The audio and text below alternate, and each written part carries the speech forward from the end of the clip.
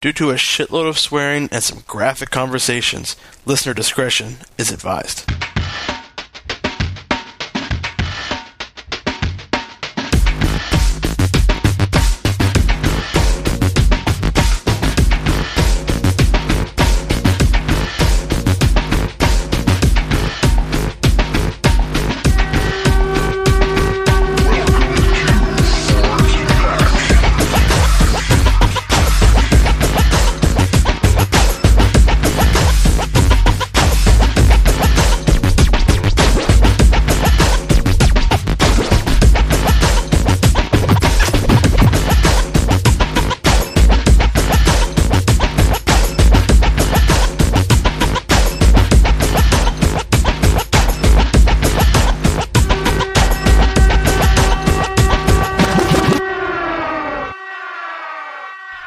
Ladies and gentlemen, welcome to the YMM podcast. I am clearly not Totsky. Totsky, as I said last week at our Pods Without Todd. Side Quest podcast, he's been fired. He's no longer part of the podcast. Yay! This is the reboot. No, he legitimately wished he could be here tonight. Yeah, he's not available. He's not fine. He just doesn't care. Steph, look somewhere. You just froze again. You crashed on us the second time. If Totsky is fired, I'm going to be very upset. No. Oh, I thought you were going to be like, I'm going to be the new Tot- podcast. Can I be the new Totsky? So suffice to say, this is Tito Gillen, and with me at the table we have Steve Reeve. Ash Cake. Steph Link. Misha Albert. Brody Transudavicius. Misty Oaks. yes, we have an all-star cast because we are talking about Death Trap by Ira Levin. Is it Ira Levin? Levin. Levin. And it is the upcoming play from Keanu Theater. Wrapping up KTC the Theater. series. Yeah. The last of the four. What's it about? Can someone obviously what play Well, actually, you know goes what? on Let's do something interesting No spoilers. here. I think we can do something interesting here. So I'm looking at this is just like the pamphlet or whatnot, and I see a Does it typewriter. say that it's the longest running play on Broadway? On there? I thought that was. Is it really? Longest It is. running, yeah. Longest running Mystery. Longest running Thriller. Thriller? Sorry. Oh, Thriller. I'm like, isn't that Phantom? No, of it the just Opera? says it's a juicy Wow, murder. that's a musical. Phantom. Did someone get murdered in a glass That's of what I was going to juice? say. So suffice to say, it does. We see a bloody handprint. Can someone, if you're trying to adapt this into a movie, And can coffee. someone from the cast First, or you crew, cast Christopher Reeve in it because it already is a movie. he was in it, wasn't Yeah. he? Yeah. Okay. And pitch this movie to me. Christopher Reeve, Michael Caine, one house, one set, 5 characters. Five Five characters. A juicy murder. In Act 1. Once. Can Joss Whedon direct it at his house? Is Kinda that pun just like intended, Michael Misha? What? A juicy. It is. It's a juicy little murder. That's what they say in it, I think, don't they? I've only listened to the play 150 times. I think it's juicy, isn't it? Yeah, oh yeah. Our Yeah. juicy It's murder. a juicy murder. Juicy murder. Yeah. No. Speaking of Christopher Reeves, I believe while you guys were talking about the production or going through it, that there's a little homage to was Mr. Reeves. well. in It was my. It's funny. It's my stepdad that brought it to my attention. I knew that there was a movie adaptation. Hadn't watched it, and I kind of didn't. When I did the auditions and got the part of Clifford in the play, I didn't want to do too much research into how it's been played already. Just more reading the play and absorbing the dialogue and the material and everything. But my stepdad got in touch with me. He's like, so by the way, the fact that Christopher Reeve played Clifford in the film adaptation of it, that's probably too easy. But in case you didn't know, that on Broadway, Kevin Conroy played the part of Clifford. And if Nice. those who don't know Kevin Conroy, he's the voice of Batman. from the '90s animated series. So So there's a comic book history. yeah, behind it's that. kind of interesting. And it's funny because Michael Caine also plays the role. Of Alfred in the Dark Knight trilogy.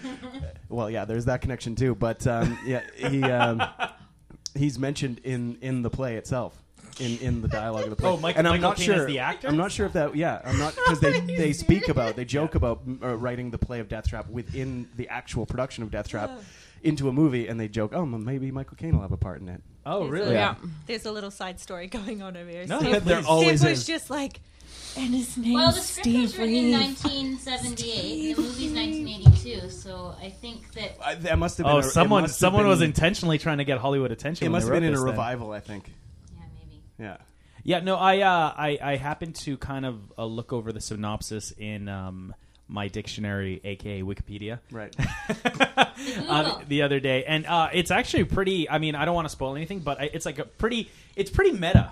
I was going to say that's yeah. the word. It's meta. It's self-aware, which is one thing that I really enjoy about it. Is that it's something that Abed would love. Yeah. Because it's a play within a play within a play kind of thing. So the primary focus is two characters in a house on their own. Yeah. No, well, it starts out a playwright who hasn't had very much luck with his writing lately. Sydney and Rule. and his wife are in their house, and Sydney is reading a play that's been sent to him by Clifford, and he's telling his wife how great this play is, and he's trying to figure out how he can benefit from this play. So they invite Clifford over, and yeah, that's how this kind of story begins. And so Clifford arrives at the house. Do you want to add anything, Misha? Please do. Well, yeah, and they invite him over, and they because you don't want to give too much away, as you were saying. But then Sidney decides to take it into his idea that he would maybe like to get rid of this young playwright and take the play over as his own. And sort of all the machinations that happen from that point on. And you're not quite sure what's going to happen, who's going to get killed, who's involved with the killing. There's a lot of sort of loose threads that hang. There's there. a lot of question marks over top of the relationships between everybody. My first thought when I was reading through the synopsis is it's interesting because like a murder mystery plays really well cinematically or in a book, right? Because there's nuances. In a book, you know what a character's thinking because they'll write exactly what a character's thinking. In a movie, there's certain camera angles or focus that they do on certain characters to kind of lead the mood of and I can't help but wonder that, like, how does this work as a play? How do you build that tension in an atmosphere on the stage? I think very much it's sort of the approach that you have to take with the actors. I mean, they have to buy into the fact that it can't be languid. You can't sort of be lolling around. You know what I mean? It has to be very crisp. It has to be very almost curt in its delivery. And you always have to be. There's always, whether you're looking at characters across the, you know, if two characters are particularly working together, that there is some idea that one of them is trying to do something to the other one, and there's always a lot of mystery or that's involved, and you're not quite sure how they're delivering the lines or what they're trying to get at. So there's a lot of questioning that happens. There's a lot that will also be built with lighting and sound, and there's always the foreboding storm that's you know with some power outages. And so once you got the power outage, you have thriller right there. You know, you start creeping. I was going to say open around in the dark. Oh, there you go. So does that kind of is that kind of a device in terms of like there's in like, I mean, obviously I'm always gonna make everything analogous to film, but like in film there's always the power of the smash cut. So in other words, when you cut away to something, there's a communication that goes there like sudden, right? Is that kind of what you guys are going for in terms of like the thunderstorm and the blackouts and stuff, just kind of like cut to black type stuff, and then when the lights come back on, this is, you know, something's happened, right? So I think I'll let Steve talk to that about that in just a second. But I mean, when we're just sort of directing it, it's about the unexpected and the surprises that happen within the play. Like, there's a lot of things that you're not expecting to happen.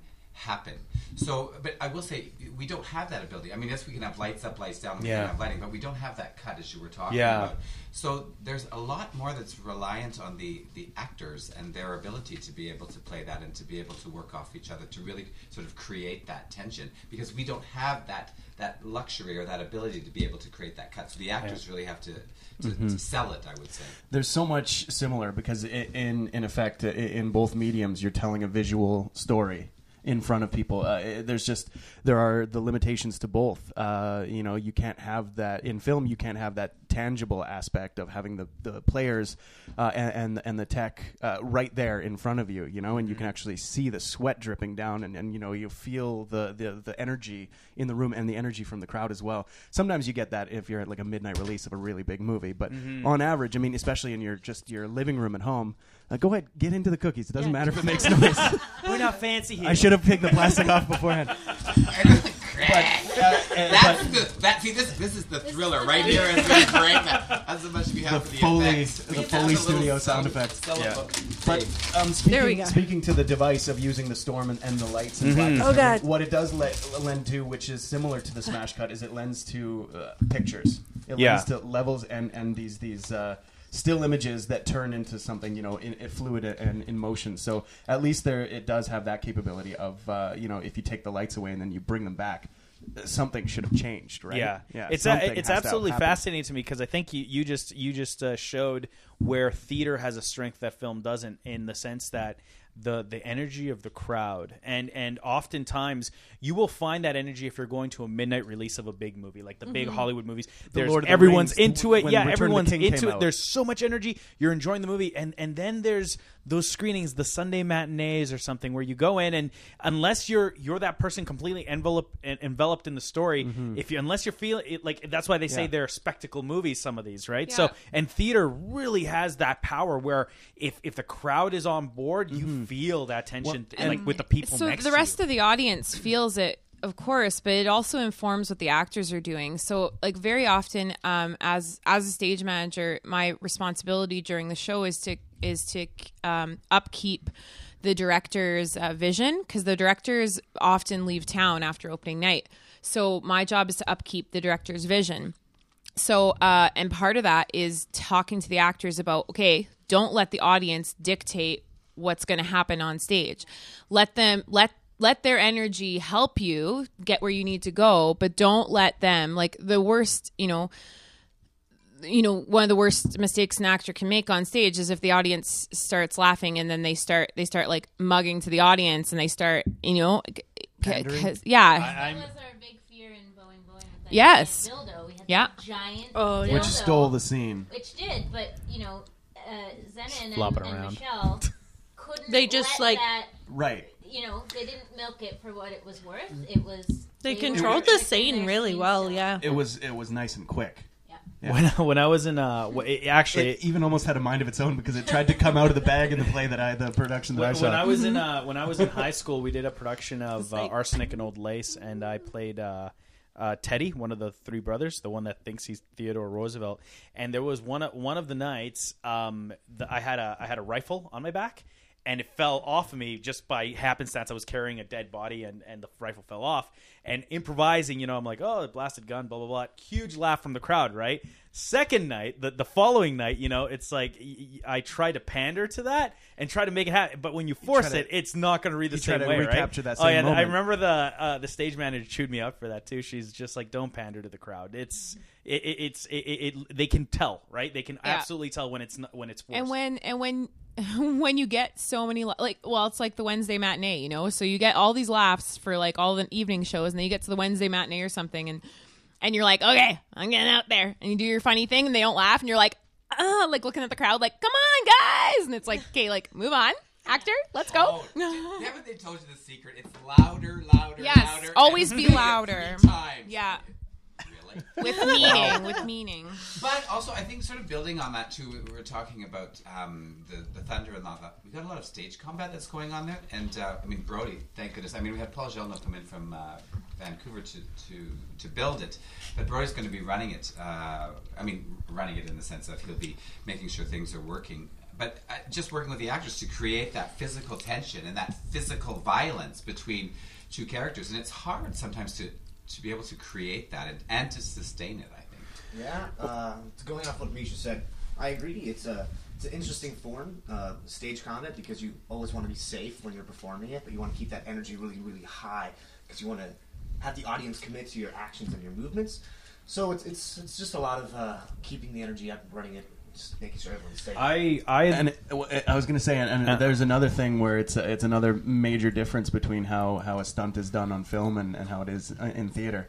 Because a stunt in theater, you have the one shot and you have to go for it, and there's a little bit more pressure on it in that regard. Whereas with film, there's always the opportunity to get another take. I think the attempt at making a Spider-Man musical in New York is proof positive of that. Absolutely. They Dangerous. really tried too hard to mimic what the films showed, and it's not, you know what I mean? It's a very, very dangerous stunts were being pulled, right? So, and hence the failure of that production. But what I and kind of I enjoy about this right now is it's a happy happenstance in the fact that we're currently in the middle of shooting our own film right now that actually includes a fight sequence, and these two guys who are going to be fighting each other in the film are in this production of Death Trap, which I think is so amazing because essentially you guys are getting training by happenstance of the fact that you're involved in Death Trap. Well, and right? they complement each other, in my opinion. Yeah.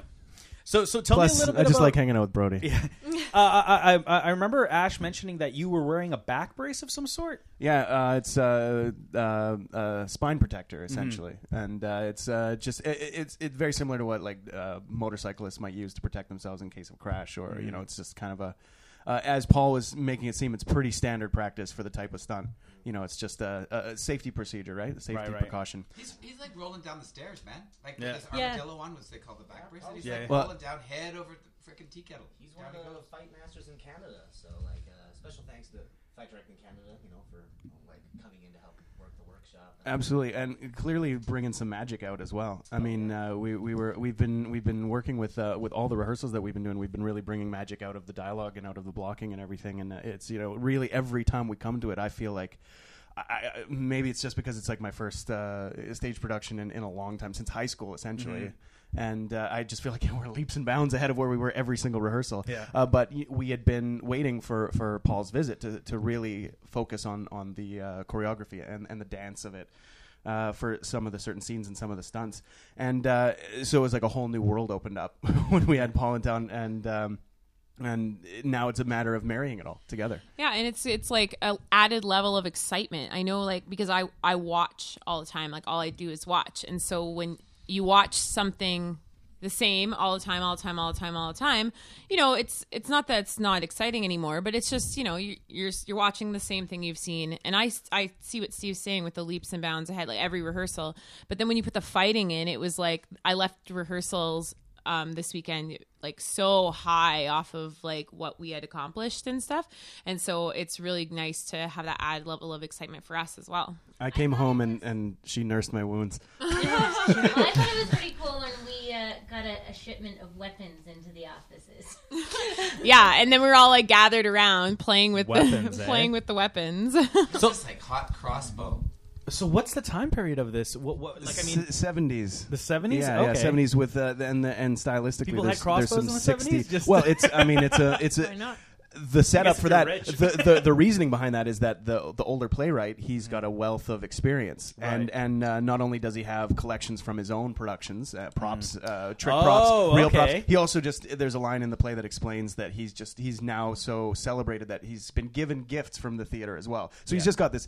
He's definitely got a predilection towards weaponry and dangerous kind of dark things like that. But that kind of explains why he has a wealth of weaponry around. Like this, just That's it's pretty cool. covered in violent imagery. So, in that speaking regard. of that, I heard there was a fall downstairs. Like, what about the stage design? I mean, how is this one set up in different in variation to what you've done before? It's what we call a box set. So it's a room on stage that doesn't change. So same as if people saw Boing Boing, that was a box set. So it's and actually the stage directions are very clear as to how this set is set up. So our designer Stacy, she went through the script and picked out all the like what we needed, and then puts her own twist on it. This is the kind of play and the kind of writing that I really think that everybody will be able to take something from it. Everybody will be able to enjoy it. It's just so fun, and it's such tight writing, and there's so enjoyment on many levels. There's enjoyment in brevity and lightness. There's also enjoyment in darkness and violence and depravity and things like that. And then you kind of come to this place where there's also so much in there for those who are really into reading comprehension, like as boring as that sounds, but those who really take into account the structure of writing.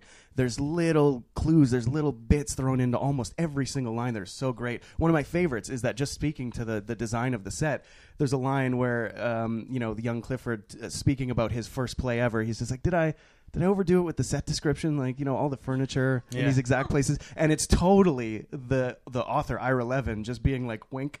Yeah, I know. Yeah. I know I overdid it with the set description. It's totally tight, and you can't change it around because I want it that way. But he's self-aware in that aspect. Ira Levin is he's a novelist and a playwright, so he also wrote The Stepford Wives and Rosemary's Baby. So Those are fitting two that we pretty have that popular- giant poster. And known films known for Yeah. their buildup of tension, right? Mm-hmm. Like both those films are all leading to one big climax, right? So it's really that's really cool. I'm actually The Stepford Wives was actually adapted to a play as well at one point, wasn't it? I feel that it has been. No, I don't know. Yeah. I don't know. I haven't. because I feel because I know Matthew Broderick has done a lot I of feel like it was stage. musical. So Stepford Wives, the musical. Oh God. that'd be amazing. I think we should do that. That would Yeah. be actually quite funny. It's $1 million idea. Alan, are you listening? So I mean that's really so in terms of the artistic direction of how the set looks and like I mean in terms of the 70s are we going to like that really kind of contemporary 70s or It's Well, I've been- legit. We have bell bottoms. You will see bell I've been, bottoms. yeah. Steve's like, you are going to love my bell bottoms. The other day, I'm like, seriously, gonna freak out He's about not all the allowed, wardrobe. He's not allowed to cut his hair. He's not allowed to shave his chest. I'm like, you're turning my man into a hairy ape. But that's okay. It's for theater. it was 70s appropriate. That was the Burt Reynolds look. It's gonna be awesome. Things you do for your craft, like not doing a thing and letting your hair grow. So I mean okay, so obviously we know Steve's in it. Who else is in the cast? We have Jane Jakes, and this is her first time. She's been teaching at the college, I would say, for 20, 25 years. She's a long-time resident of Fort McMurray, been a season subscription holder for probably 30 years. It's the first time she's been on stage. Her husband, Jim Jakes, he's a judge here in town. He's going to be doing it. There's also Sherry Duncan. She's a teacher in childhood studies. She's Shay's mom. Oh, okay, yeah. Yeah, you've met Shay at Duncan. piano, and then we have Eric Dunham, who's works for the bank, and he's been in a couple of other productions. Most recently, Bedtime Stories. Bedtime Stories. Yes, I know who he is. Yeah, okay. Yeah. He played It's like a- Tommy Quit. Yeah, Yeah, that was such so cool. such a good portrayal. Yeah, I love it. Cool. It's really cool, like that. Like it's like teacher, judge, like banker, radio show host. Like there's a real mishmash. How were of, yeah. the auditions for this one? Good. I mean, the thing, it was so interesting. I mean, there's a lot of, and I will say casting is one of the hardest things ever to do. Like, you just think, Amen. people show up. But you also want to, you look at different people and what they bring and what the skill set is that they have to be able to bring to a part. And you go, and the dynamics that happen and the energies that happen between different people and what you see and how you can play off. And so we were very fortunate that we had a very great people show up. I was going to say we had a lot of people show up. We didn't have a lot of people show up, but we had really good people show up that would do great with the roles. So Yeah. it was very efficient, I would say. And what drew you to this project, Misha?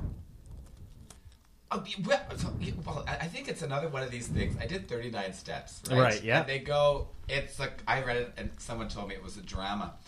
A drama. And I read it and I go, I don't understand this damn thing at all. And then someone turns to me and goes, it's a comedy. And then I read it as a comedy and I went, oh, and Brody did that one, 39 steps. And so this one here is Death Trap. It's a thriller comedy. And like, again, I read it and I go, I don't see the comedy. But now that we're doing it, I see the comedy. So I think that's one of the things that I liked It's like about morbid it. humor. It's a little bit dark. The dark humor that I like. Kind of like And British. to work with great Yeah, people. it definitely is kind of in the vein of like a British dark Okay, I'll comedy. definitely like Yeah. it. It's like stuff. And the references that they make. And it's just like really, it's biting good comedy.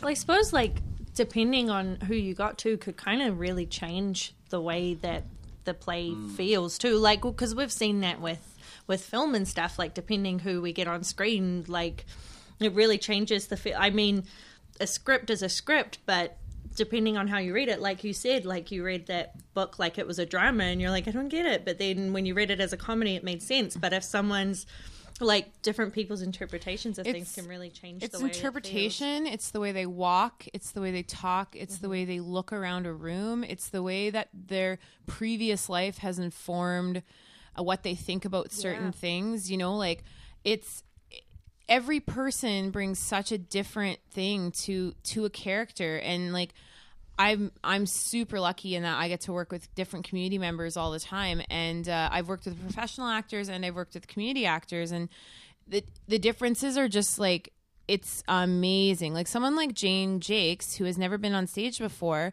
she brings such a different kind of thing to, so like she's just on stage and she's like, this is going to sound really weird, but she's just listening and she's hearing everything for the first time. And she's she can do that. And so lots of actors will have a hard time actually looking like they're hearing things for the first time, which seems ridiculous, but it isn't. Like they have a hard time sitting there and taking in other dialogue as if it's new. Mm-hmm. And Jane's been doing that really beautifully. It's true. She just goes into reaction, and she just like sits there, she just listens, and she just allows. She doesn't show you that she's reacting, which is people always want to do that when they're acting, is they want to show you that they're hearing stuff, right? And that's a whole different kind of acting. That's a whole different kind of style. And she just sits there and just listens and allows it and informs her to make these choices. And one of the things I think that's really cool is that Jim and Jane are married. Yeah, like, do you know what I mean? So I was going, there's no acting required here. Well, I know I was going to give away too much of the play. Stop right there. Let's and just I said, there's no acting. It's a different kind of relationship than they have It's in a little real bit life. different than I think they... Well, who knows? That's true. But I anyways, guess we'll be let in on the joke when we see it. well, no, they've been married for a certain amount of time, and I said there's certain things you don't even have to think about because you're in a relationship with someone, and it's a given, right? It's already there, you have that relationship with someone. Well, I guess that's what Keanu Theatre Company really prides itself on, is that we are a volunteer company of community members. It's real people, real stories, real performances, and we always want people to join us. We are not just a company of actors. Everyone becomes an actor once we tackle a script and create a project together, but not everyone who walks in the room is an actor first. And certainly we don't necessarily even want you're almost slipping into some John Lovitz there. Yeah. But it's like, and it's so important to know, is like, it's funny because I've mentioned to like a few people that I know that Steve's going to be in a play and stuff, and they're like, oh cool, well like that must be easy for him because he's in radio, right? Like, so he just like uses voice acting all the time and stuff, so he's pretty much an actor as it is. And I'm like, that's actually publicly to save my life. Like, I know, I'm like, act on stage, but please do not make me do a public speech because I'll pass out. But it's like, that's total BS. Like, I'm like, well, because I mean, just to speak from my own experience, I'm sure there's some skill sets that are oh, of course, in there's common. transferable. Oh, Absolutely. yeah. And I'm like, I know breathing technique, and I know how to speak from the diaphragm, and like there's all these things, and I do have some limited drama, high school drama acting experience and things like that, but ultimately coming into first rehearsal and every rehearsal since, like I don't consider myself an actor because I don't have formal actor training. Mm-hmm. I just consider myself a player coming to try and play this story out, and I would honestly, I consider myself in a better position just from my perspective than somebody who is an actor. yeah, Well, we're always storytelling. That's our key. And goal, that's what I'm in telling love a with story. about it all. but that's like humanity. Like, that's what humans are all about. We're all about creating our story and telling our story. And I mean, you might be reading someone else's, but like, it's so cool to be able to put yourself in that position. And like, there are so many people who are like, oh man, yeah, I would love to be in a play. And I'm like, go do it. Like, how are you ever going to know if you can do it unless you actually go out there and audition? I'm like, it's not scary. These are like the nicest people I ever met in my life. You know what I mean? There's a whole thing about the director screaming at you. I don't know. I don't work that way, so it's like. No. But like some people have these ideas. But Misha, you did nearly deck Jim with a script once. Oh, that's not by accident. I was showing you how to move the script in the air, and it just almost took work out his face. That's so funny though, but it's like, But- you can't yell at Use it. the community, you know. And I mean, it's a very welcoming environment, and I think, but it was. I think I always think of Jane when Jane said, she goes, you know me, and she's a teacher, right? And she goes, this is so outside my comfort zone, but I'm going to do it, and I want to do it, and just to see that ability to take those steps, you know? Because for some of us, it's as you said, you know, you can't public speak or whatever, and some people to get out there and for them to do a big thing, like to go out and do it. Play is like a huge thing. For other people, it's like, oh yeah, I have no problem with that or whatever. But we all have our limits that we push, and to see that the growth, and that you have this incredible, crazy, frickin' support network. Because if you sit there, we've got these all these actors, and then we've got people coming in from Vancouver. We got Brody. We got Steph. We've got Melissa building costumes. We got Stacy coming in, professional lights, all this stuff that's done, and the support that happens, and you just watch and you're just in awe. But then there's of how the it comes support we together. don't see, right? There's Yeah. everyone's partners helping Yeah. them run lines at home, people's families cooking dinner. You know, all that stuff affects how we run a show and how a show becomes successful.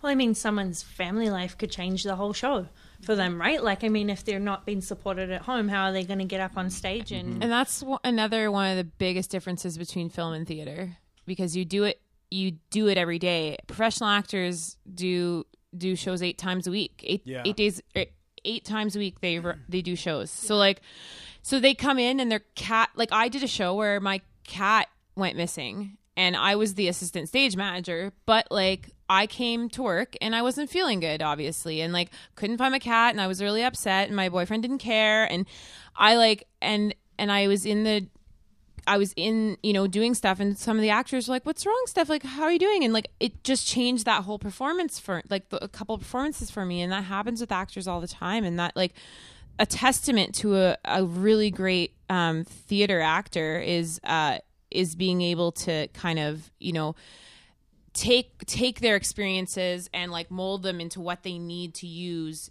to put on the best show possible. Did you find the cat? Cat came back. No, Yay! he didn't come back. I had to go find him. Yay! I'm glad you found Yeah, him. I found him. You know we're all I cat put up people. signs. So when you put up signs, sometimes nice people call you and they say, "Your cat has been living under my deck for 3 days." Please get rid of it. Well, I mean, I guess the other question is, you guys are following up what usually the Les Mis of every season has kind of its big like bring in the crowd show, right? And Les Mis kind of was considered that one for this season. And your play is kind of considered. kind of, yeah. It's a stark contrast because it's not a musical, right? There's no ensemble. I personally like that. My personal preferences would be have a flavor of everything, and then that way it expands the viewer or the watcher, etc. But I mean, does that hang over you guys at all, or are you guys just saying screw it? This is our production. This is how we're taking it on. Well, each story that we tell as a theater company throughout a season is different for a reason. Like those choices are made to sort of balance out. Maybe there's a social message behind each different show that we're trying to portray, or whether we're trying to engage a larger audience. With a show like Les Mis, we had a great opportunity to put 10 children in the cast. Obviously, shows don't necessarily involve children all the time. But I think each show definitely has its own subculture. As much as we're all part of a larger theater company, each show sort of becomes their own family. Well, yeah, and you totally see that with the Les Mis crowd too. Like everywhere that I go now, it's like for like events that have been happening around town. It's like, oh yeah, well, I know that whole group of people, we're all in Les Mis, and like everyone hangs out like a little family now, and you see them like posting on each other's Facebooks and stuff. You're like sharing like over 200 hours of time. Oh, with yeah. this group Yeah. of people, right? When you do a show, and I'm just going to speak as the stage manager who does every show of the season kind of thing. Every new show is new. You put away the show, and you put one show to bed, and you wake up another one, and it's like, of course, like my experiences from other shows inform me, but I I don't let a success or a failure or whatever from a past show inform what I'm doing in the next show. The next show is its own it's another baby. Yeah. It's just another baby. Well, they're all so different. And they're all so different. And like, you can't mothers say they don't love one child more than the other. Like, it's the same with that. Like, you may have had completely different experiences. Like, I've done shows where I was like, I'm sure glad that's over. And I've done shows where I'm like, oh my God, I wish I could have run that for another 2 months. But you put it to bed for a certain point, and then you wake up the next one and you do it as a brand new thing. It's rather interesting that you would mention that there's also a very similar theory with film, in that you know how there was, even up to recent, there's been that kind of whole fad or idea of doing director's cuts or prequels or, you know, more sequels that are, or side stories, etc. And there's a huge group of like filmmakers that are very much like, put it to bed. Like, they very strongly feel George Lucas should have stopped with the 3 movies. He shouldn't have gone for 6. There should never have been a director's cut of it, etc. Right? And the reason is because The Hobbit shouldn't have lasted. Well, I mean, and there's just like you mentioned, it's like you have to at one point say, you know, this is the good, this is the bad that I took from this project. This is how I'm going to move forward with it. But this is something entirely new in its own beast, and I think you kind of have to do that. Otherwise, you could drive yourself crazy. Honestly, if you carry the baggage of previous shows with you. I mean, whether that's good or bad, right? Because it could either set the tone for the Well, then you have to have. Well, I always say you have to have the big money makers that can get you through the other shows that might not sell as well. Because I think part of the season and part of, especially when you're in a smaller center, is that you try to have a season that has classics for people, but also broadens their horizon, and that there's shows in there that they might not see or that they haven't heard before, or that should be brought to the stage. And sometimes those are risky. And there's the smaller casts or whatever, but I think that's why you have the big shows. But you're also doing this show for the merit that it has. So each show, as we were saying, is individual and what you want to take from it and what it will give. But I mean, that's why we have seasons, is so that we can expose our subscription holders to various. Oh, and I'm a big fan of it. I think that's a very smart move in terms of. Basically like you said, trying to expand the horizons of the theater goers, right? And you know, you might have that one person that said, oh, well, I'm not really into these big musicals, etc. And then they might watch something like Death Trap and they're like, hey, this is more my speed. This is something I would want to be part of. I know a good example is Nolan Hockness, who's a pretty talented writer, and he submitted films to these 48-hour challenges, etc. And he always tends to submit pieces that have these very like serious undertones. Oh, they're brilliant. And unfortunately for him, the crowds tend to go for the comedic. And there's nothing wrong with that. There's nothing wrong with enjoying a good comedy. But his work, I honestly think, like, if I were Nolan, or if Nolan still listens, he's gone now. But screw him. No, he's having a pint in Kelowna.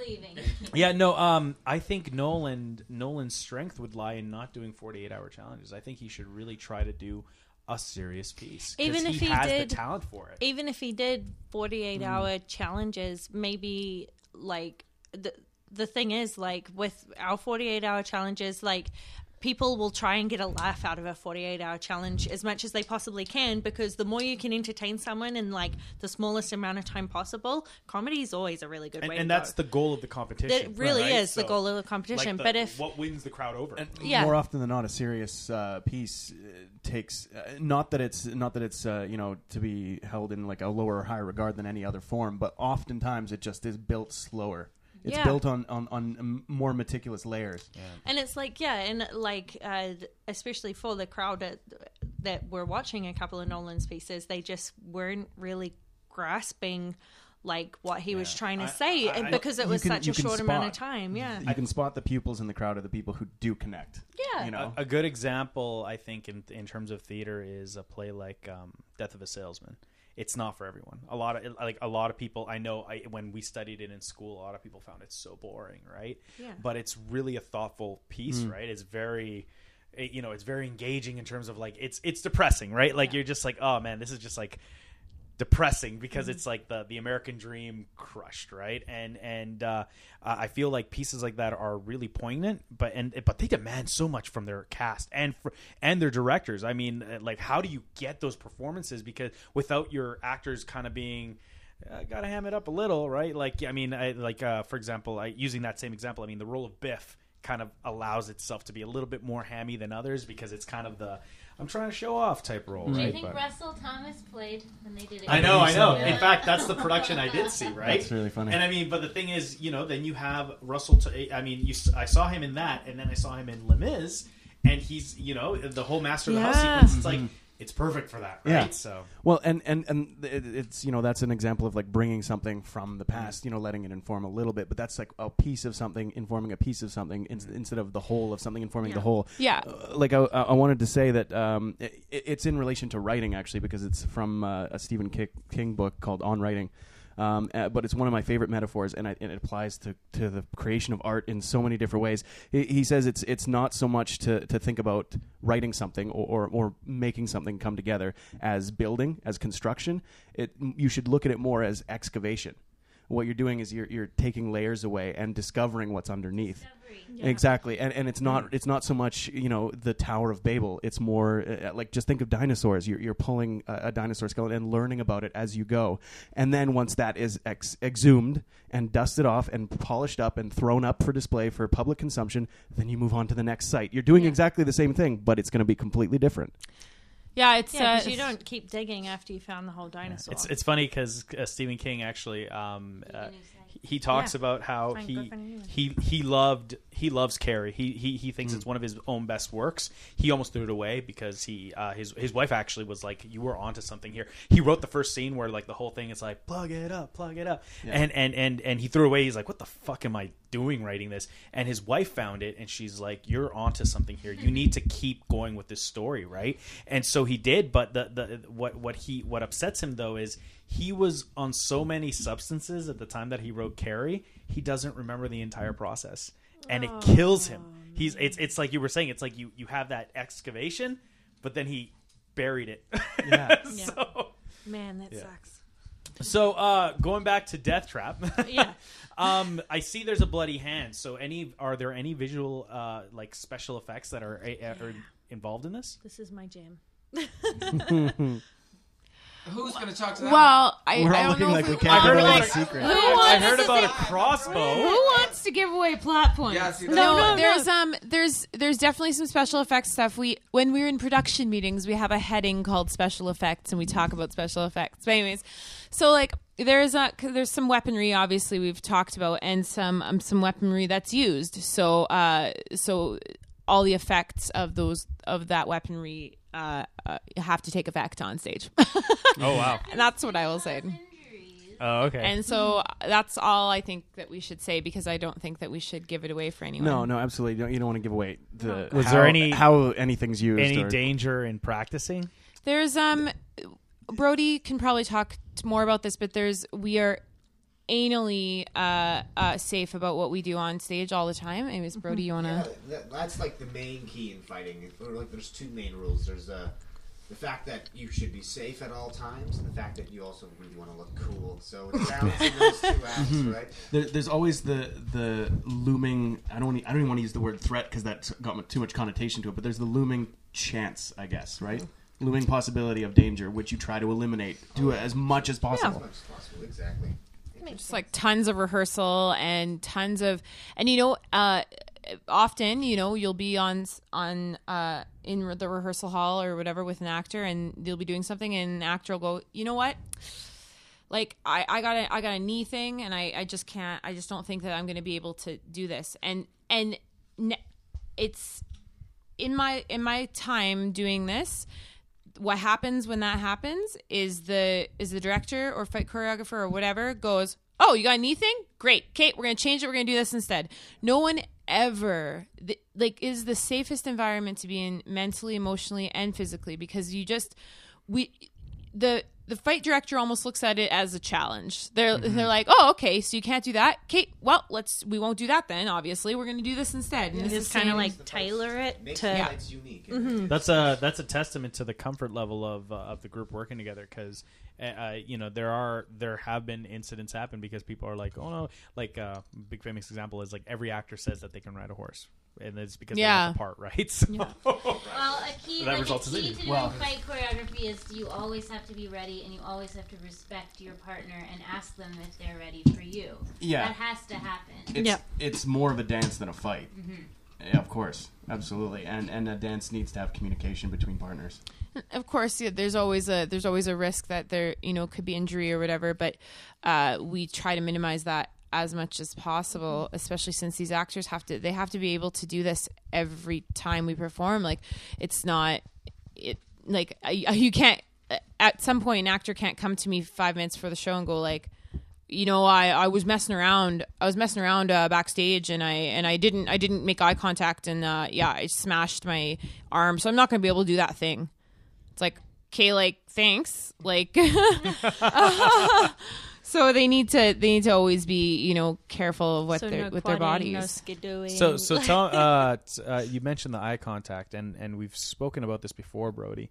Could you elaborate a little bit more about the importance of eye contact when doing stage combat? Oh, it's the communication, it's the doorway between the partners, right? Because you can tell immediately when people are out of sync, like in the dance, as Steve was talking about, and when they're not making eye contact because they're not moving together, not breathing together. And that's when things get dangerous, right? The eyes, that's what lets you know, all right, I'm ready. Are you ready? All right, we're both ready. All right, let's go. Oh, okay. Right? That's how it works, right? And you need that energy. You need that connection between the partners, right? Absolutely, you totally do. You need to be kindred in a little way during that part, that scene, that moment, Jeez, I'm losing my train of thought here. To build on the eye contact, it's not even just that so much as it is, full communication, full awareness, and that's not just with the partner, but awareness of the place that you're in, of dangers, and the more aware you are of all the different things that could possibly happen, the more that you can avoid them. And also through that awareness, that's where the storytelling comes from. Yeah. Like in the aspect, every little move, every little twinge that you do in a fight, that it implies for the greater picture of what's going on. Like who's the stronger one, who's got the more confidence. That all is shown it reads, in the fight, right? Well, if you think about just somebody standing there and making a hand gesture, that gives you one little piece of communication that's nonverbal. But then you think about a fight, it's action, action, action, action, action, action, action. Each one of those tells that same amount of story, that same amount of intention as just the simple hand gesture while somebody's standing there in the middle of an aside. From a director's standpoint, I mean, does that I'm playing footsies with? Sorry.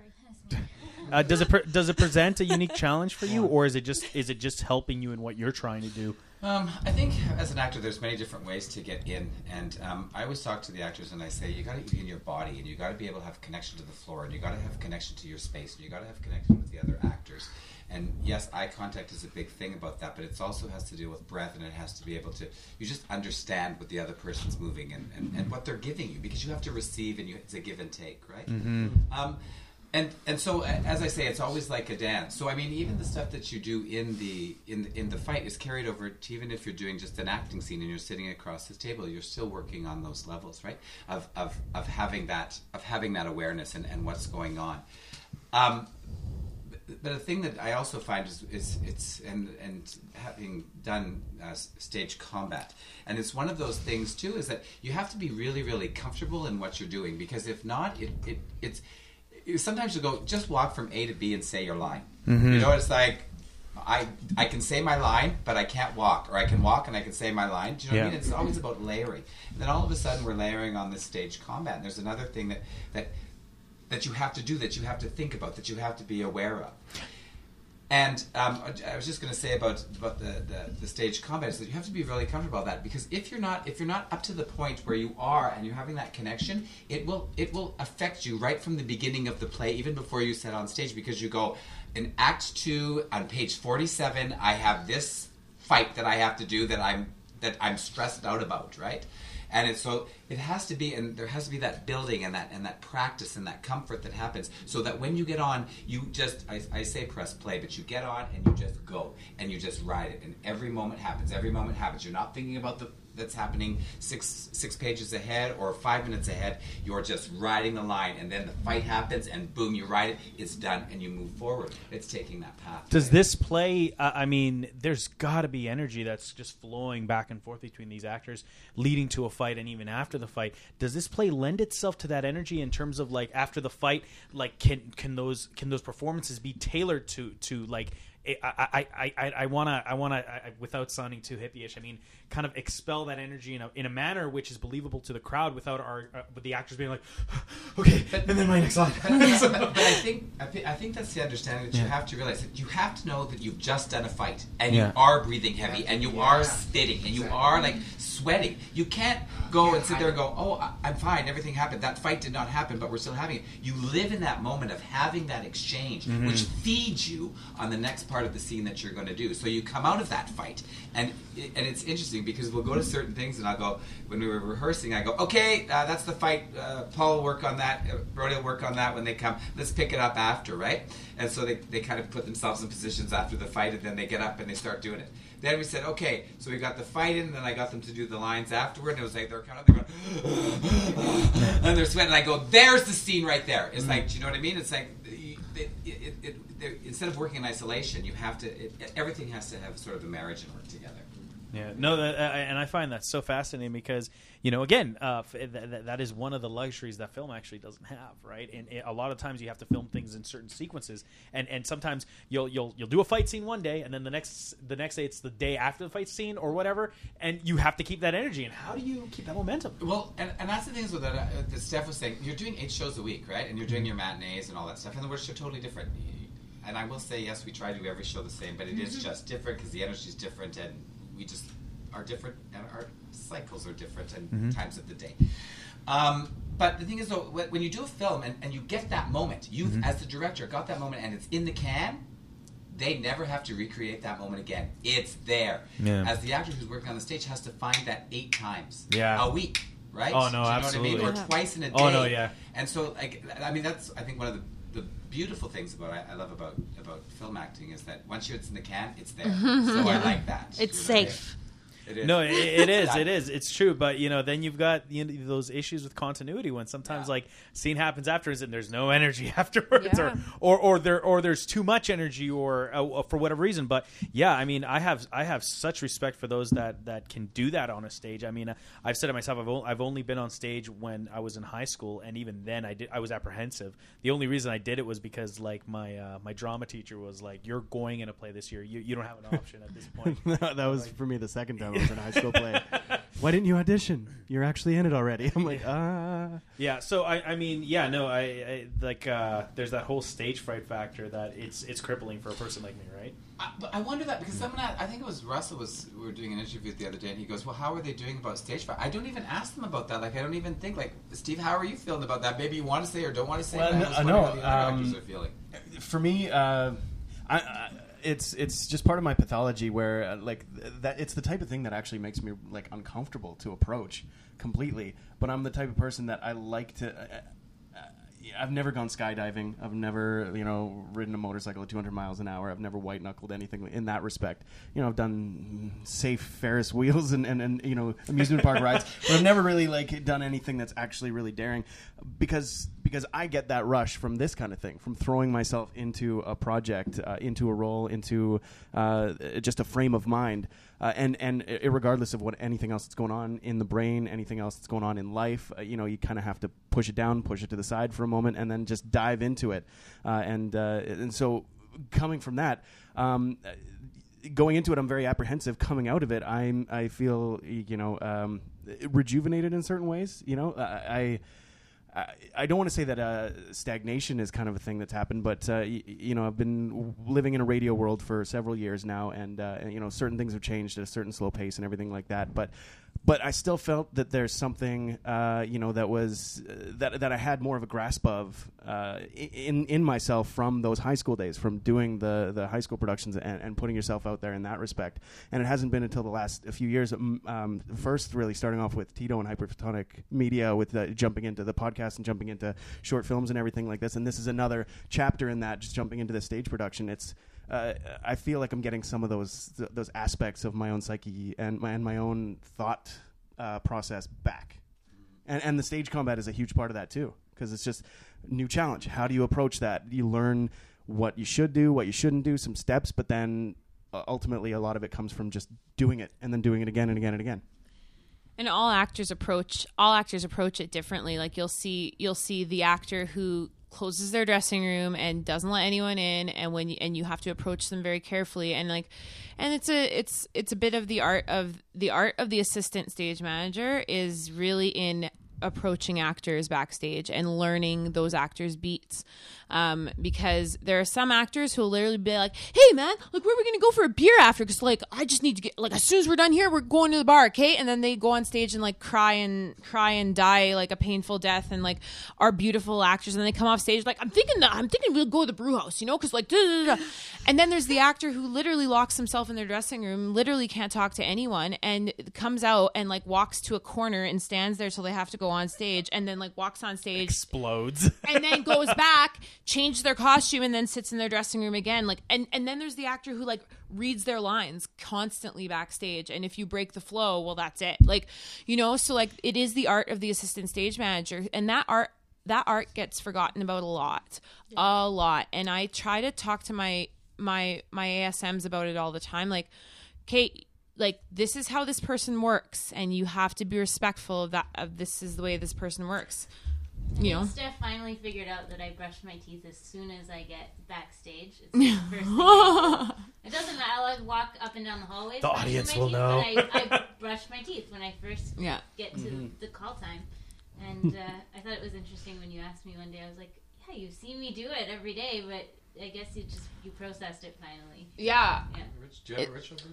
No, I don't actually have a ritual. I would say I have a little bit of everything, kind of. Just goes into the dressing room in front of the mirror with I can you're relate. a bit of insanity. You're a little big bit of fucking insanity. Oh my Well, god! I can kind of relate to that too, because there's definitely been days from rehearsal, and like Ashley, you've probably witnessed the levels that I come home from. You know, like some days I come home and I'm just in myself, completely withdrawn, kind of like. Oh yeah, you there know, have been days where thinking you've about come home and I can't moments. even talk to you for like 20 minutes. And- You just like, sit I'm just, down and you're you know, like, we on your phone, interact, but I'm just or kind of like- like processing it, still processing it, and You're then there's just other like, times I'm when I here, get but home, don't touch and me. it's the complete opposite. I am that let's go to the brew house and let's party. You know, Touching upon like what we were talking about earlier, it's that whole like different days or different energies, and that's what it is. And you just have to embrace what you're feeling that day and use it for the performance, because it's never. and that's what I like doing. I like taking what you've got in hand and going with it. You know. Yeah. It's interesting. I'm actually doing a management course right now, and part of what they're talking about is recognizing when you're on and when you're off. And the thing is, the problem with that is we always know when we're off because people will tell us, right? But when we're on, that's what we really need to kind of attach ourselves to. A lot of people don't realize when they're on, when they're like, you know, they're jazzed and they're getting everyone else's energy going. You don't make a mental check of checking for it because everything's going so smoothly that you're not. But if you can recognize the tell signs of when you're on, you can create the conditions, right? And it's kind of like the whole thing of how you should approach projects or acting or directing, etc. It's just like recognize what are your triggers that put you in that on phase. Because you know they say the biggest parasite to an artist is procrastination, and it's so easy to fall into that slump for some we people. were having so. that talk the other day, hey, about procrastination, and I was like, could you imagine what the world would be like if people didn't procrastinate? Like, our world would be this fantastic, crazy, awesome place where, like, you know, like people would just be like doing everything they've ever wanted to do all the time, but people don't. I mean, I'm one of them. but- There's like a pile of costumes back there that aren't finished yet because But I mean, you know, even going into this production, Misha. I mean, you must have. I mean, whenever I see you, you're always so high energy. I'm like, how do you do it? How do you keep that up all the time? It's just who you are. He just lives up just there. goes home. I'm and just it's amazing, really, Tito. Just is really quiet. So No, I don't. And it's funny, like, some people go, "You fatigue me," and I was like, "Then I don't want to be hanging out with you." You know what I mean? I'm sorry. I love it. I honestly, and I think like your energy is infectious. It's if you're around the right people, like whenever we're in meetings for other stuff, whenever you kind of come in and throw in your 2 cents, it gets me so jazzed up to kind of express opinions and stuff. And it's just Well, yeah, you're really excitable on this podcast. Actually, I noticed that a little bit. yeah. Well, it's part of the reason is because Todd's not here, and he usually like talks over everyone. Yeah, have you noticed? We love you, Tatsky. Of like, We miss you. Please get well soon. I've actually managed to get some words in today. Oh my God, It's is been he nice. ill? No, he's fine. Todd, just so you know, Steph is genuinely concerned about you. Genuinely. Todd, as soon as you hear this podcast, call me because I'm worried about you. This is like hilarious. intervention, but But Todd's not okay, here. so let's talk a little about what is the hook to get some of these people in the seats to go. I mean, you've got my ticket. I've already bought it. I'm like front and center. But like, how do you entice the community of Fort McMurray to come to Death Trap? It's a thriller. It's a thrill ride. It's thrilling. You're gonna see 5 great characters. Each individual character. We're all has- so brings different. Such a different Dude, energy. there's crossbows. Like, come on. There's Handcuffs. No, it's the handcuffs. Oh. I'm always Handcuffs. in the handcuffs. Is there a whip? No, Oh, there's throw no it whip. in. We gotta get a whip. Yeah. Let's throw it in. Stacy, we're getting a whip. Just SFX. You know, there's action. There's that morbid humor. So there's gasping and laughing, sort of all at the same I time. love uncomfortable dark humor. Like, I love it. I totally get off on that kind of thing, and I love seeing it in other people too. There's that saying that laughter is the window to somebody's soul. You can really tell kind of how they tick as to what they laugh at, and I'm honestly really looking forward to seeing some people out in the audience, and whether they know that they're going to react a certain way to certain things or not. I can't wait to hear that coming from people and like kind of get that connection with what made this section of the audience laugh and what made this section of the audience laugh. And That's this show is What really made them one. start? It's one of these shows where you have no idea. Well, we really don't know where they're gonna laugh. Like I have some ideas of where people are gonna laugh just from experience, but like we don't really know, like, because there's gonna be different subsections of people will get different things, and like if you were alive during the 70s, you might get different things than if you weren't alive in the 70s, or if you weren't aware in the 70s. You know what I mean? So there's a lot of that too. It's not like Boing Boing. We could kind of tell where they were gonna laugh because they were just gonna keep laughing the entire show. But with a thriller like this, there's little sections, and there may be like I'm always the one in an audience who something happens and I go "Bah!" and then like no one else laughs, and then like I can be that way too. It's for you. I know, and then I'm like, oh, was that not funny? And then I feel like I have to explain it to people, and then they're like, well, it's not funny if you have to explain it. Explanation is the death of comedy. Yeah, so then but this will be one of those shows where you'll be on stage and someone's going to start laughing and you're going to go like, really? Okay. Sure. But What is wrong with you? This is It's there's gonna be me.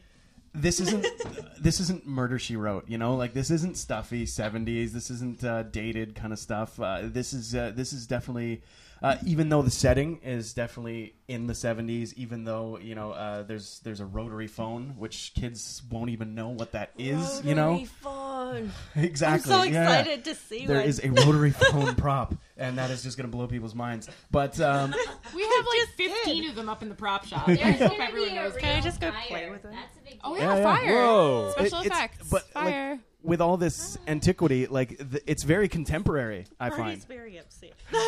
We've given it all away. There's a All fire. exposed now. Yeah. Yeah, because there's no Magic. The magic. Okay, Actually, no. You know what we should do is where you say there's a fire, we should get Todd to just go beep over fire, so we're all like, whoa! You know what? I'd just like to say something about this whole. Totsky always says he's going to edit things out of this thing when I come to never it. does. He never does. Let's go see Miss Saigon. Why do you think I'm always so careful about what I say on the podcast? He's like, oh, don't worry, we can edit that out. Let me just Like, write this note. Draws He a little doesn't happy even edit face. out the part where he says he'll edit it out. Yeah, he doesn't even edit that out. He's like, don't worry, I'll edit that out, and it makes it in the final. What cut. you have to do is make him culpable. So whatever you say has to be in unison with something he reveals, so that he has to cut it. Right. out. Todd, right. Todd, I am quite concerned about your well-being. I love you very much, and I'm just saying that because it's true. It is true. Just He's to got speak, his own prerogative. it's true. It's very true. Just to speak to the fire, though, it's one of the things that one of the first rehearsals when we saw not the actual set, but the taped out areas where things would be, the set pieces and walls and things would be. So we kind of had an idea of where to play things and the blocking. And Steph said to me, she's like, I don't know. We don't know if we're going to just have some light effects. We don't know if we're going to have a real fire. And then when I found out there's a real fire, like everybody's so excited about it. I can't wait. Like the actors in the back are like snooping around where the fireplace is in the set, and we're like, how's this going to work? Is there going to be smoke in the audience? Like, what is going to go on? And it's just so exciting. I can't wait to see it. There's no disco ball though. Not 70s. There is enough for warnings, disco. you know, this, but no disco ball. Alan didn't put it in his lighting plan. He always says he's going to. I wanted a disco ball. Did you talk to him about it? No. Maybe I'll bring it up. I'm sure there's one Yeah, somewhere. I think you should. Somewhere. Well, we have a disco ball. I mean, Oh, there you go. You cannot be a theater company without a disco ball. Tito. Tito. And you guys could do it on Just get roller disco skates. balls here. You can do I didn't even tell you. I didn't even tell you that in auditions, but I can four wheel skate. Nice. No, Yeah. it's a great play. I mean, it won a Tony Award for Best Play in 1978, and it is Broadway's longest running thriller, and there's reason for that. You know, Misty's got notes. It's love it. fantastically Misty's got written. notes, everyone. Just so you know. She's not even checking them It's though. all in my memory. I know it is. I adore you. So Crazy. let's talk about the opening. So it's going to be opening April the 25th. Shows are the 26th, the 30th, May 1st through the 3rd. Shows start at 8 p.m. You can get your tickets where, Misty? www. Yes, you still can type that in. But you don't have to. You know, Yeah, we're in the future. remember when we were The in worldwide Joel? web. Oh, You'd man, have that to was a colon double backslash. Colon double backslash www dot. The hypertext transfer protocol into the World Wide Web. You can get tickets really easily online at Keanu.ca Yeah. Holy cow. /theater. And our box office is open down at Keanu College. Stephanie works at the box office sometimes. Sometimes I do when I'm not being Yay. a stage manager, and then I am a stage manager in the box office because people stop by and talk to me about stage manager things. Of course. No, it's great. We have can never we wear have just a really one hat. great reception on opening nights. The tickets include a complimentary champagne ticket, and then after the show, you get to mingle with the cast and crew, and the Sawridge does a huge. The Sawridge reception. always There's does an freaking intermission in amazing between, right? food. Yeah. It's a 2-act. And And there's a bar. Bye. and Bye. this is a thriller. However, it is rated PG, so parental guidance for those that do want to bring. Yeah, there's definitely Younger audience members. there to sound like very stale about it, very staunch about it. There are adult themes. Adult themes. Of the There are- 70s. There are So- some adult Death themes to be explored. They're So all it's gonna really be a little hairy. disco. More than you know, Tito. The but that's all I'll hashtag say is about that. Death Trap KTC, standing for Keanu Theater Company. Is there anything anyone else wants to add before we sign up this evening? if you want to come, you can sit by me. I'm going on closing night. Yay! B15 is my Because seat. I won't be I'm able to sitting sit next next to to you. her. Yeah, So, Yeah, I got an extra ticket. Oh, I did want to point out that he already has a ticket to my first I got a Keanu ticket. Theater Company production. Well, it's a good thing we got him in the door finally. Steve, you're a dick. He Missy's totally been said. bugging. He totally said that he was going to bring. it Well, up she too. gave me an ultimatum. She's like, you either come to An my next ultimato? play, ultimato. You either come to my next play, or we are done professionally. Here's I'm like, an old tomato. Friends off. da-da-da-da. Friends I off. think it was Stephanie who threatened you more than me. I think Yeah. so. Steph actually, yeah, she did. I was very upset. When she walked out, of the Opening door, night of Les Mis. opening night of Les Mis, she's like, "You actually came." yeah, let's not go into the details of that. Hilarious. And then I smacked into you because I was so happy to hug you. Yeah. Yay. No, what I wanted to say is that it's really great to have Steve on stage for the first time because I've been doing this for a few years now, and you guys have sort of been wondering where all my time goes. So, it's great. This is a show with a lot of new people in it who haven't done this before, and like I said about Keanu Theater Company, is we are a company of real people, telling real stories through real performances. And next season we're going to be celebrating 35 years in this community. Is that your guys' tagline? Because you Yes. said it exactly like that Yeah, no. twice. It is. I know. I'm just making fun. That's my job. I just wanted to speak to the fact that, like, I grew up in this community. I probably harp on that way too much, but I guess the podcast is called the YMM podcast, so why not? I have such fond memories of the Keanu Theater and the Visual and Performing Arts Center there, and just right down to the architecture of it, the brickwork, the light shading above the bar and the coat check and everything like that. Like, I've just got these like ingrained memories. And even all through school, like, I went to Dr. Clark, and then I went to Comp and everything, and, like, the venue is used for award ceremonies and perfect attendance. And all these different things, these after school specially kind of like don't drink and don't do drugs kind of presentations where they get Zach and Paco to come and teach you about how to do, Who? It's Zach and who? I was just choosing 90s Ethnic names. diversity. Paco? Yeah. Yeah, everything in the Paco. 90s, you had to have, like, Paco. one girl and one black guy in it. Yeah, for some no, reason. totally. Like the heart. Girls are The heart important, kid Tito. They were from better. They were better at the that. heart Hence kid why they from- were mandatory. whatchamacallit, Captain Planet. But yeah, no, I was just to wrap up all that nostalgia. It's just like it's so enriching, so exciting to me to be on that stage. Legit. I mean, not to take away from any of the other times I've been in the auditorium, in the audience, on stage for this, that, or the other thing, whether it's with people watching or, completely dark and you're just doing work there. Now this is the first time that I've ever actually been able to do a Keanu Theater Company production on the Keanu main stage, and it's huge. I think it's so exciting, and Well- I just really hope that people come out to, like, experience the ride. Like William Shatner said when he was here a few weeks ago on that very stage, he walked out and he was surprised. He just said, "Wow, this is a beautiful theater. You're very lucky to have this theater up here in the north," and he's absolutely right. Mm-hmm. It's absolutely beautiful. Ash, any final thoughts? I'm going. We know closing night B-15. That's me. No, yeah, I'm really excited to see it. Like, it's funny because I know that like we do have quite a few things on the go all the time, and Steve was like, "Yeah, don't worry about it, guys. Like, I'll still be there and I'll still be able to help." And Misty was like, Totally "Ha!" in underestimated. the background, right?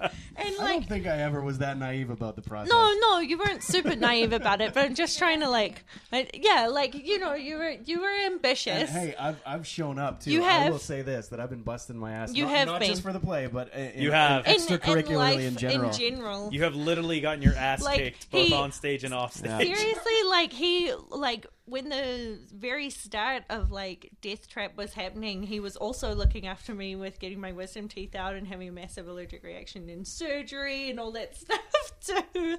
So it's just but it's funny because Misty went off the radar during Les Mis, so we all knew what was going to happen when Steve would get into Death Trap and stuff. So And I would think it would be a disservice if I didn't soak into it. oh, seriously, Oh, absolutely. and it's been really interesting to kind of watch from home the amount of hours that are put into it, and I mean, I've been trying to play some things pretty close to the chest too. You have. He hasn't I told imagine, me. I honestly didn't even know anything about the play until I got I into it. imagine- Line in the play. Yeah. They haven't even told me what happens to who. No, that's true. That's true. That's funny, yeah. I, I can imagine that some of the other players might have a different process. Like they might be Oh, right into it. maybe. Like, you got to feed me my lines, and so people know the play. And, Oh, you maybe, know, but I haven't even picked up I haven't even picked up the script and because looked I want at the it. magic to wash over. Exactly, and that's what I want too. And I really wanted to, because I knew we were going to be doing the podcast together. I really wanted to come in as ignorant about the play as possible and really learn about it from you guys more than anything. But yeah, it's been really interesting, to see the highs and lows from through Steve and just kind of see his process through it and everything. It's really interesting. I think I like that you point on that too, because it can be incredibly time consuming, you know what I mean, and how it sort of envelops your entire life. But also there's, depending on the play, because there's two people that are in the play that I probably only call in once or twice a week, and so that they still want to be part of the experience. They still want to do. They go, Misha, I don't want a bigger part because I still want to be able to be part of this production, but I want to still have that experience and go. So there's a lot of accommodating that happens when you're doing a play as well. Oh, for sure. But I mean, when you got a big part with lots of lines, you kind of have to be there. You every kind of day. have to be there every day, yeah. But that's what's so important, right? And I mean, it really has just been so interesting because, like Steve comes home like some days and he's just exhausted and covered in bruises, by the way. But, which was not from me. See, no, I know. I looked at you and then looked directly at Brody. No, Nail but marks on his back. Oh man, watching Brody's eyes in the audience while I was like getting your hands on with Paul and everything like that. It's just so enjoyable. yeah, and like, and you know, he's told me little things like that, but I really don't know, and I'm just so excited to like see it come to life. And I think like I'd never. Back in my hometown, because I'm like originally from New Zealand, we never really had a lot of plays and stuff. If we did, they were like came out of Auckland and they were these big talent troops and all this stuff, right? So like coming up here to a town that's about the same size, like with a beautiful theater and like a community that's really into it, is really exciting. And like, I mean, I've been to this will be my 3rd out of the 4 this year, and I'd been to one play before in my whole life before that, which is so amazing. Like, I don't know, the Keanu theater culture, it's just like consumed me this year. Because I've gotten really close to Misty over the last year too, and Brody as well. So like getting and Steph obviously, but like it's really cool because like I just like I might not be up there acting, but I'm just part of the family. Well, when are you coming up? What? Do you want to come out and audition for something? I did audition for Les Mis, but that was okay. I was terrified. It was the most terrifying thing in my life. It's adorable. You're blushing right now. I am. It was terrifying. I'm remembering it and freaking No, you out. did great at your audition. I think the issue is, unfortunately, you work at Site. I had the and that scheduling- I 7, said 8, and 6 I said that a million shift, times. right? I was just like, Yeah. it's because you can't make it to rehearsals. I Don't worry. I was just like, I'm like, you would be Steph's it's- dream it's- to schedule around. it's so funny because I was looking at Alan and like when I went to the audition and stuff, and I'm looking at my sheet and I'm looking at him and I'm looking at the dates and I'm looking at him. He's like, well, just cross off the ones where you're working, and I'm like, Yeah, I'm like, because I can't it's do this. showdays. And he's like, Les Mis is a really big one. I'm like, yeah, I know, but But like, you never know what the future holds. yeah, and I never auditioned for anything before, so like it was exciting and fun and stuff. So I think maybe next year. I've heard what's coming next year, and I've got my eye on one. I think Ooh. we'll keep that close to the chest. Yeah. TBC. Yeah. Steph, final thoughts. I just want to give a shout out to 2 members of our team who don't get nearly enough recognition ever. It's assistant stage manager Jen Townsend and junior assistant stage manager Natalie Farahani. So Jen has been she took the VPA, the acting program at Keanu before it was stopped, and so she's acted in a couple things on Keanu's stage, Bedtime Stories and Calendar Girls, and also has been backstage for several shows, including Hometown Musical, Les Miserables, and now this one. And she's just one of those people who she's just so able to kind of take on a task. So like you're just like, okay, guess what? We're doing the Giantess Musical of Life, and I'm hard on them. Like I'm hard on them, especially during the musicals. Like I hard on them in a good way, I think. But I push them. Like I don't let them. There's no dust on those girls, like especially during the musicals. Like I just go, okay, let's go, get that set, go talk to that actor, go now, and they're like, what? And I'm like, this is how we do things. So and Jen is just one of those people who like totally Not just coming like, in a play Steps sounds up. scary. I think Steph's on cocaine. no, but like Jen's just one of those people who like takes it, does it, and doesn't complain and doesn't, and doesn't worry about. Like I always tell them, I was like, don't take anything I say personally. Like I'm just pushing us to get the best show possible, and like I'm not mean to them. But I push them, and It's important though. yeah. And this one's quite a bit simpler for her this time, and so she's like, oh wow, this is like a lot simpler. And I'm like, yeah, it is. And Natalie's 12 years old. And super excited. She was in Hometown the Musical and in Les Mis, and she had said to Jen, how old do you have to be an assistant stage manager? And Jen had said, Jen had said, I don't know, like, I'll have to talk to Steph. And she talked to me, and I said, you know what, this would be a good show for her to be a part of it if, like, you could be there, and so we could both mentor her and stuff. How old is she? She says, she's 14. Okay, so we give her a schedule. We're like, go talk to your mom. Like, make sure your mom's cool with it. And we're like, how old do you get? She's like, 11. I'm like, oh, wow. Wait, you've said three different ages. No, but 11 wait. And then she 12. turns 12. Okay. Look at So, Aging. so anyway, she... The passage of time. But she has been so great, and she's so on the ball. And I get so much joy from both of those girls being around. I really do. I'm glad. I'm so glad because it's like it's part of the whole experience having an assistant stage manager around. Giving you your props and making sure you have your stuff and doing the set changes and stuff. And it's a hard job. And you know what? It doesn't get nearly enough credit. And I remember when I was an assistant in Montreal when I was first starting out. It's a position that people kind of tend to look over, but ask any actor in the world, and they'll say their best friend is their assistant stage manager, and their dresser. So, those two girls have done a lot of hard work, and I think we've caught Natalie. We've got her in our grasp. Absolutely. Get him young. Her mom came in today to buy tickets, and she says, "So, how's it going?" Because she won't tell me anything. She says, "No, you have to wait to see the show." I said, "No, it's going really well. Totally she's doing a really good job." So yeah, that's so good. Awesome. Anyways, that's my thing. But also thanks to you. You don't give yourself enough credit. What are your thoughts? You've thanked your artistic team. What are your thoughts going into it? My thoughts are that I'm the most luckiest human being in the world because I get to go to every day to a job that I absolutely love and that I've had a passion for since I was 11 years old.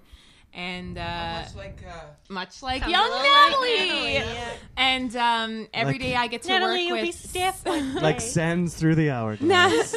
I get to work with people who inspire me creatively like I've never been inspired before. I lived in one of the most cultural cities in the country for 7 years, and I have never felt as inspired as I do by being around the community in Fort McMurray. That's such a testament. The arts are alive. The arts are alive, and the arts are saving lives. You heard it here first. Misha, final thoughts. How do you follow that? I know, hey? You know what I mean?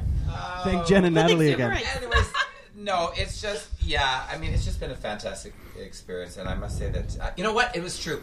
All the other stuff that I sort of do during the day, and I do a lot of great things, like I teach acting and voice and speech and movement and stuff like that, but I was saying the other day, and I know that you guys, everyone comes and they have full days that they work, and then they come to rehearsal and you're working another 4 hours, and I'm making demands on them, and I'm requesting and requiring things from them on sort of a different kind of level, and it's also very a physical show, but I'll tell you, there's no other part of my day that I would rather spend than, I said, I could be in rehearsal for 8 hours just working one scene. I just love it because it's about finding depth and about the exploration. So I must say that I am very fortunate, as you say, that I get to do this, and I must say that I really like being a director because I don't have lines to learn.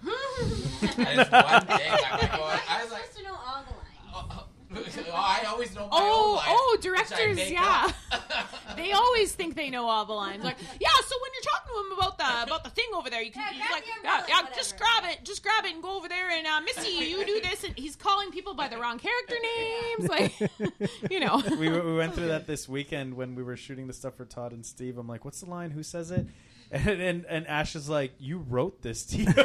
Yeah. I'm like, seriously? I'm But then you get down to brass tacks and doing it. You're like, what? Yeah. What is even? Cool. Brody? All I would like to say is thanks to the podcast for letting us come down here and do our jam and help promote the You show. suck up.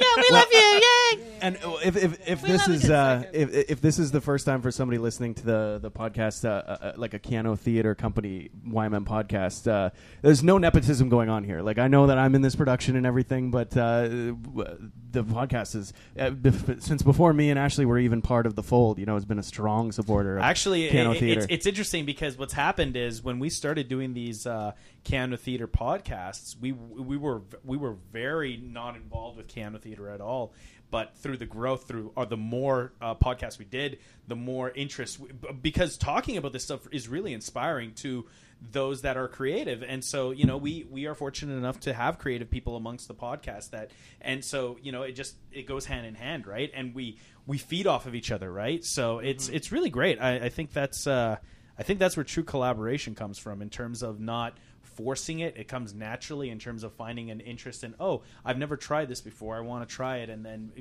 catering to your strengths, as it were. Misty, any final thoughts? Did Brody finish his final thought? I think he did.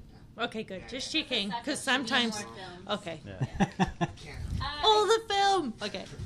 I wanted to say that I'm excited and a little bit sad that we're closing another season. I mean, it always feels you get such a high when you're about to announce a new season, which is where we're at right now.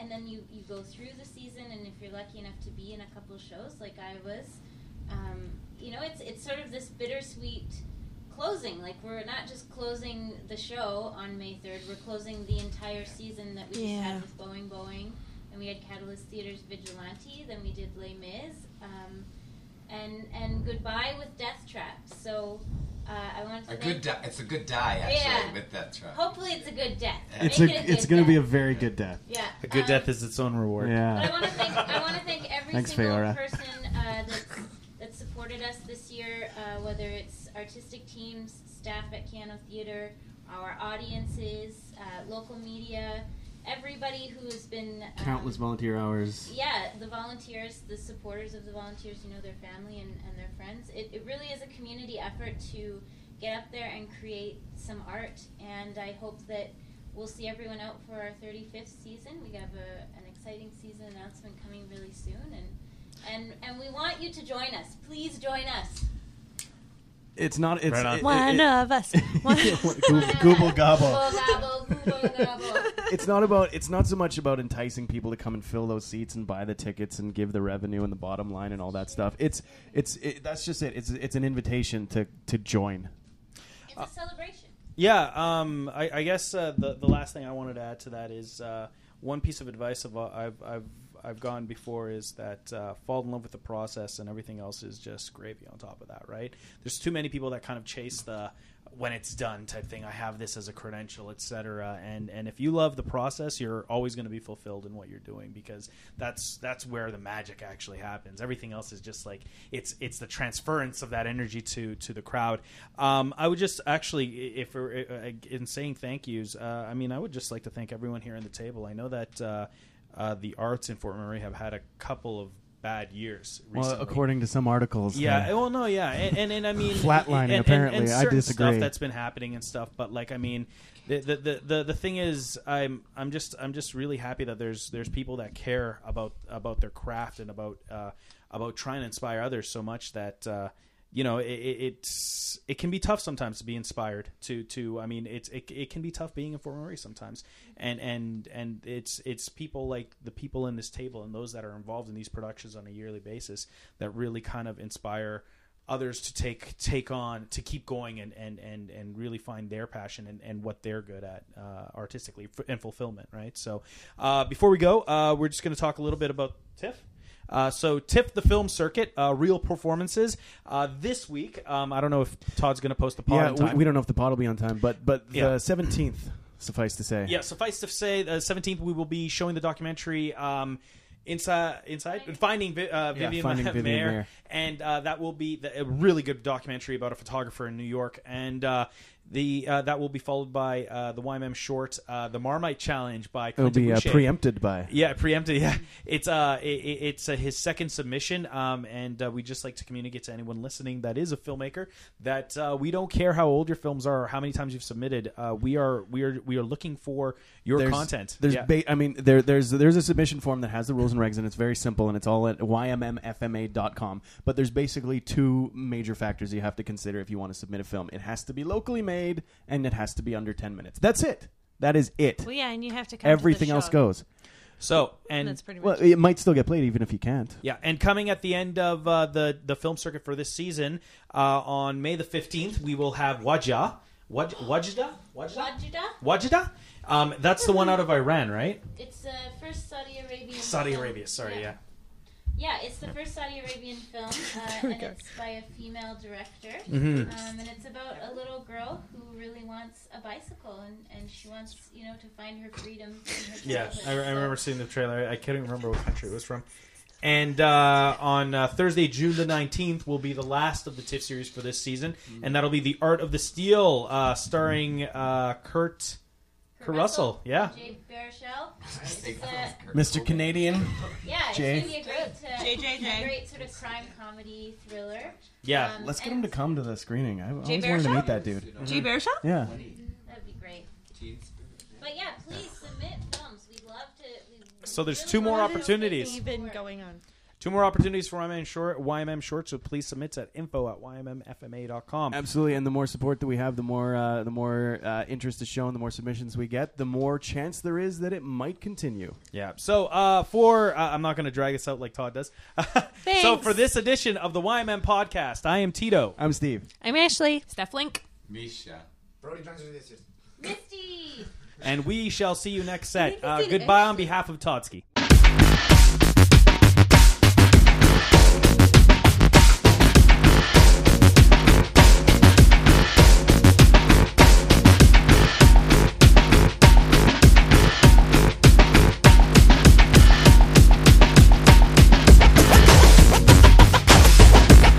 The YMM Podcast, a T-Man Entertainment production in association with Hyperphotonic Media.